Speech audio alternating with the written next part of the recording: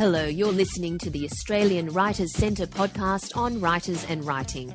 My name's Valerie Khoo, and you can find us online at writerscentre.com.au. We're Australia's leading writing centre, and you'll find a wealth of resources on our website and blog, including interviews with authors, writing tips, and valuable ideas on how to get published and write with confidence.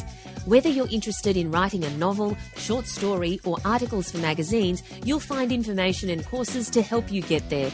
Or if you want to hone your business writing skills, we can help you too. Our presenters are the best in the industry. Our team is passionate about all things writing, and in these podcasts, we'll be talking to best-selling authors on their craft. We hope you enjoy today's podcast. Hi, I'm Danielle Williams from the Australian Writers Centre. I'm at the Sydney Writers Festival and I'm about to have a chat to Deborah Levy. She's a playwright, novelist and also publishes short stories. Welcome, Deborah. Thank you. Now, first I'll ask you about the novel Swimming Home, because that was shortlisted last year in the Booker.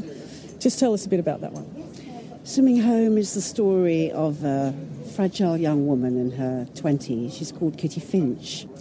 And she stalks a famous British male poet to his holiday in the south of France. He's there with his family and asks him to read her poem.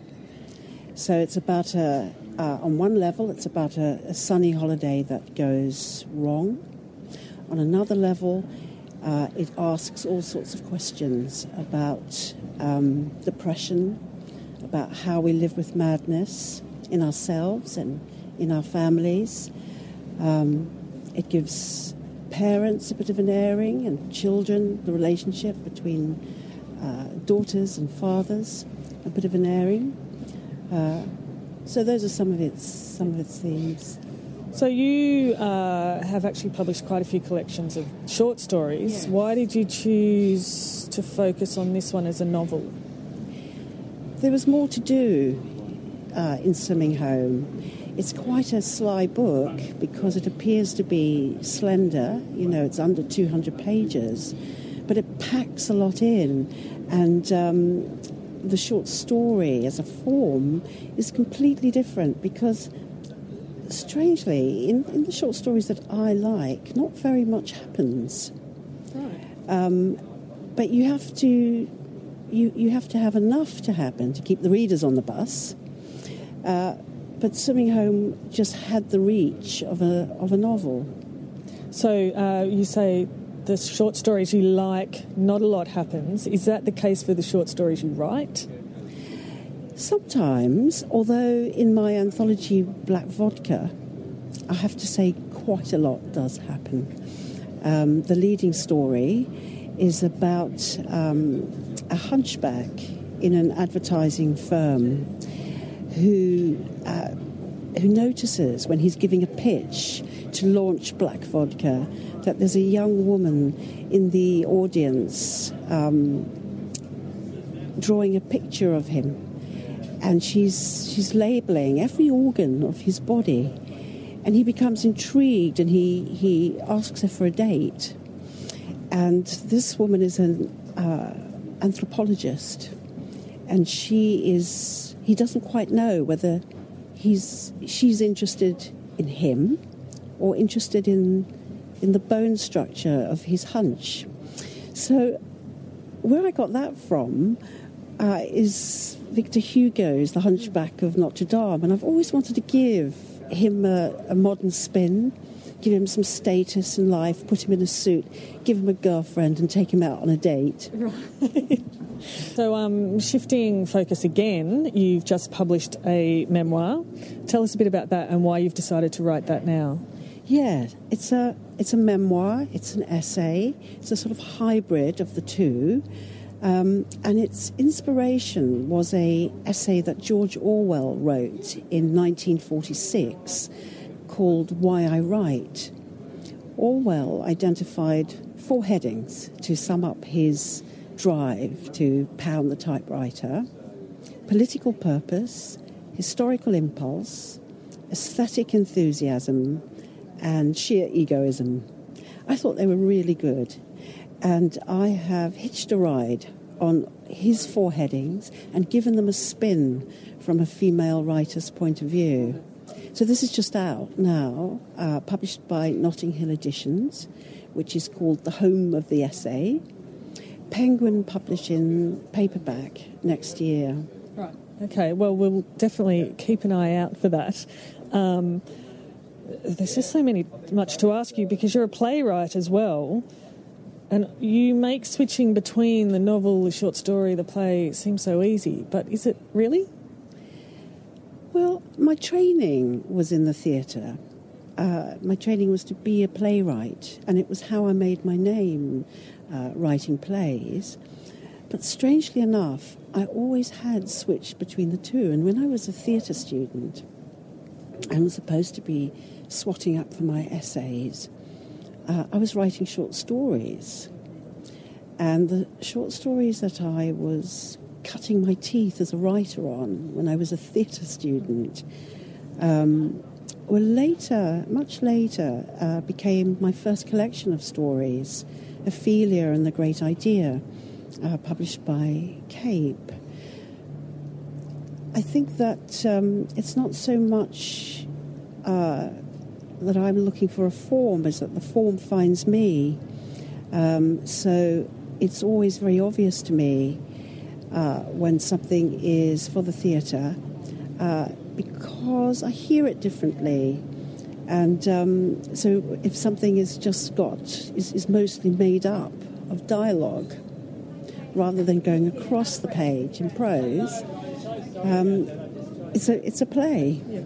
And at what point does this come to you? Is it the idea, or when you start writing it down that you figure out what form it's going to take? It changes from project to project.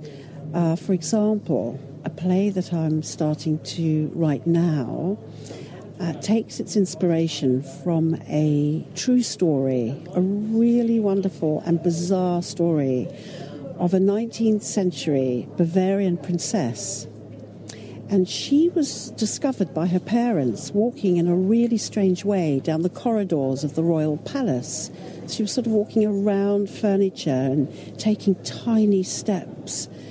And when they asked her why she was walking like that, she told them that she'd swallowed a grand piano made from glass.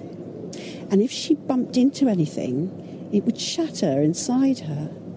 It was such a strange story and a sad story about a delusion that, nothing would stop her from this belief.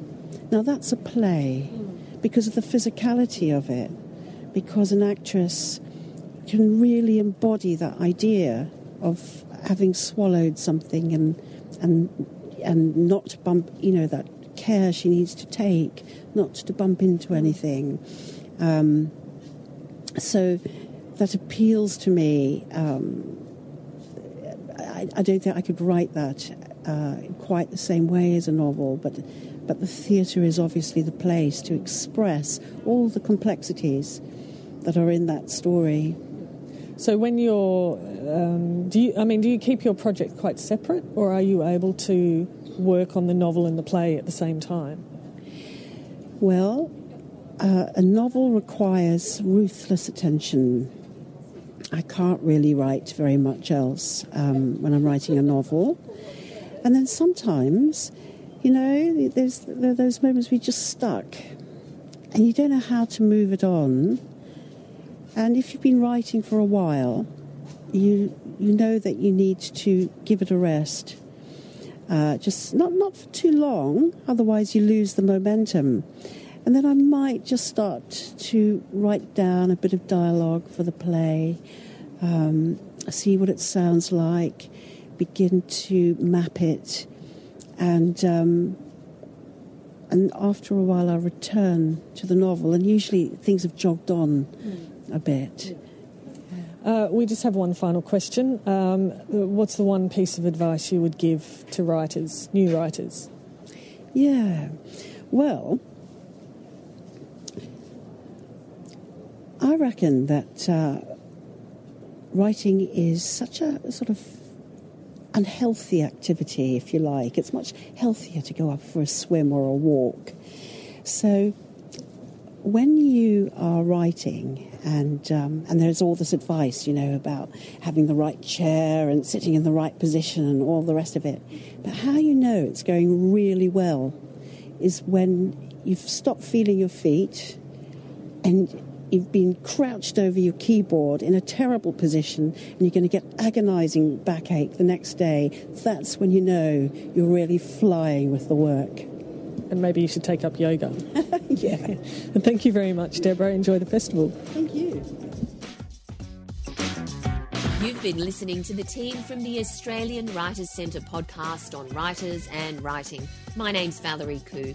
You can find us online at writerscentre.com.au and discover details about our courses, seminars and popular online learning programs where we help students from all over the world. I'm author of the book Power Stories, the 8 stories you must tell to build an epic business. And you can find out more on my personal website, valeriekoo.com. That's Valerie, KHOO.com. Thank you for listening.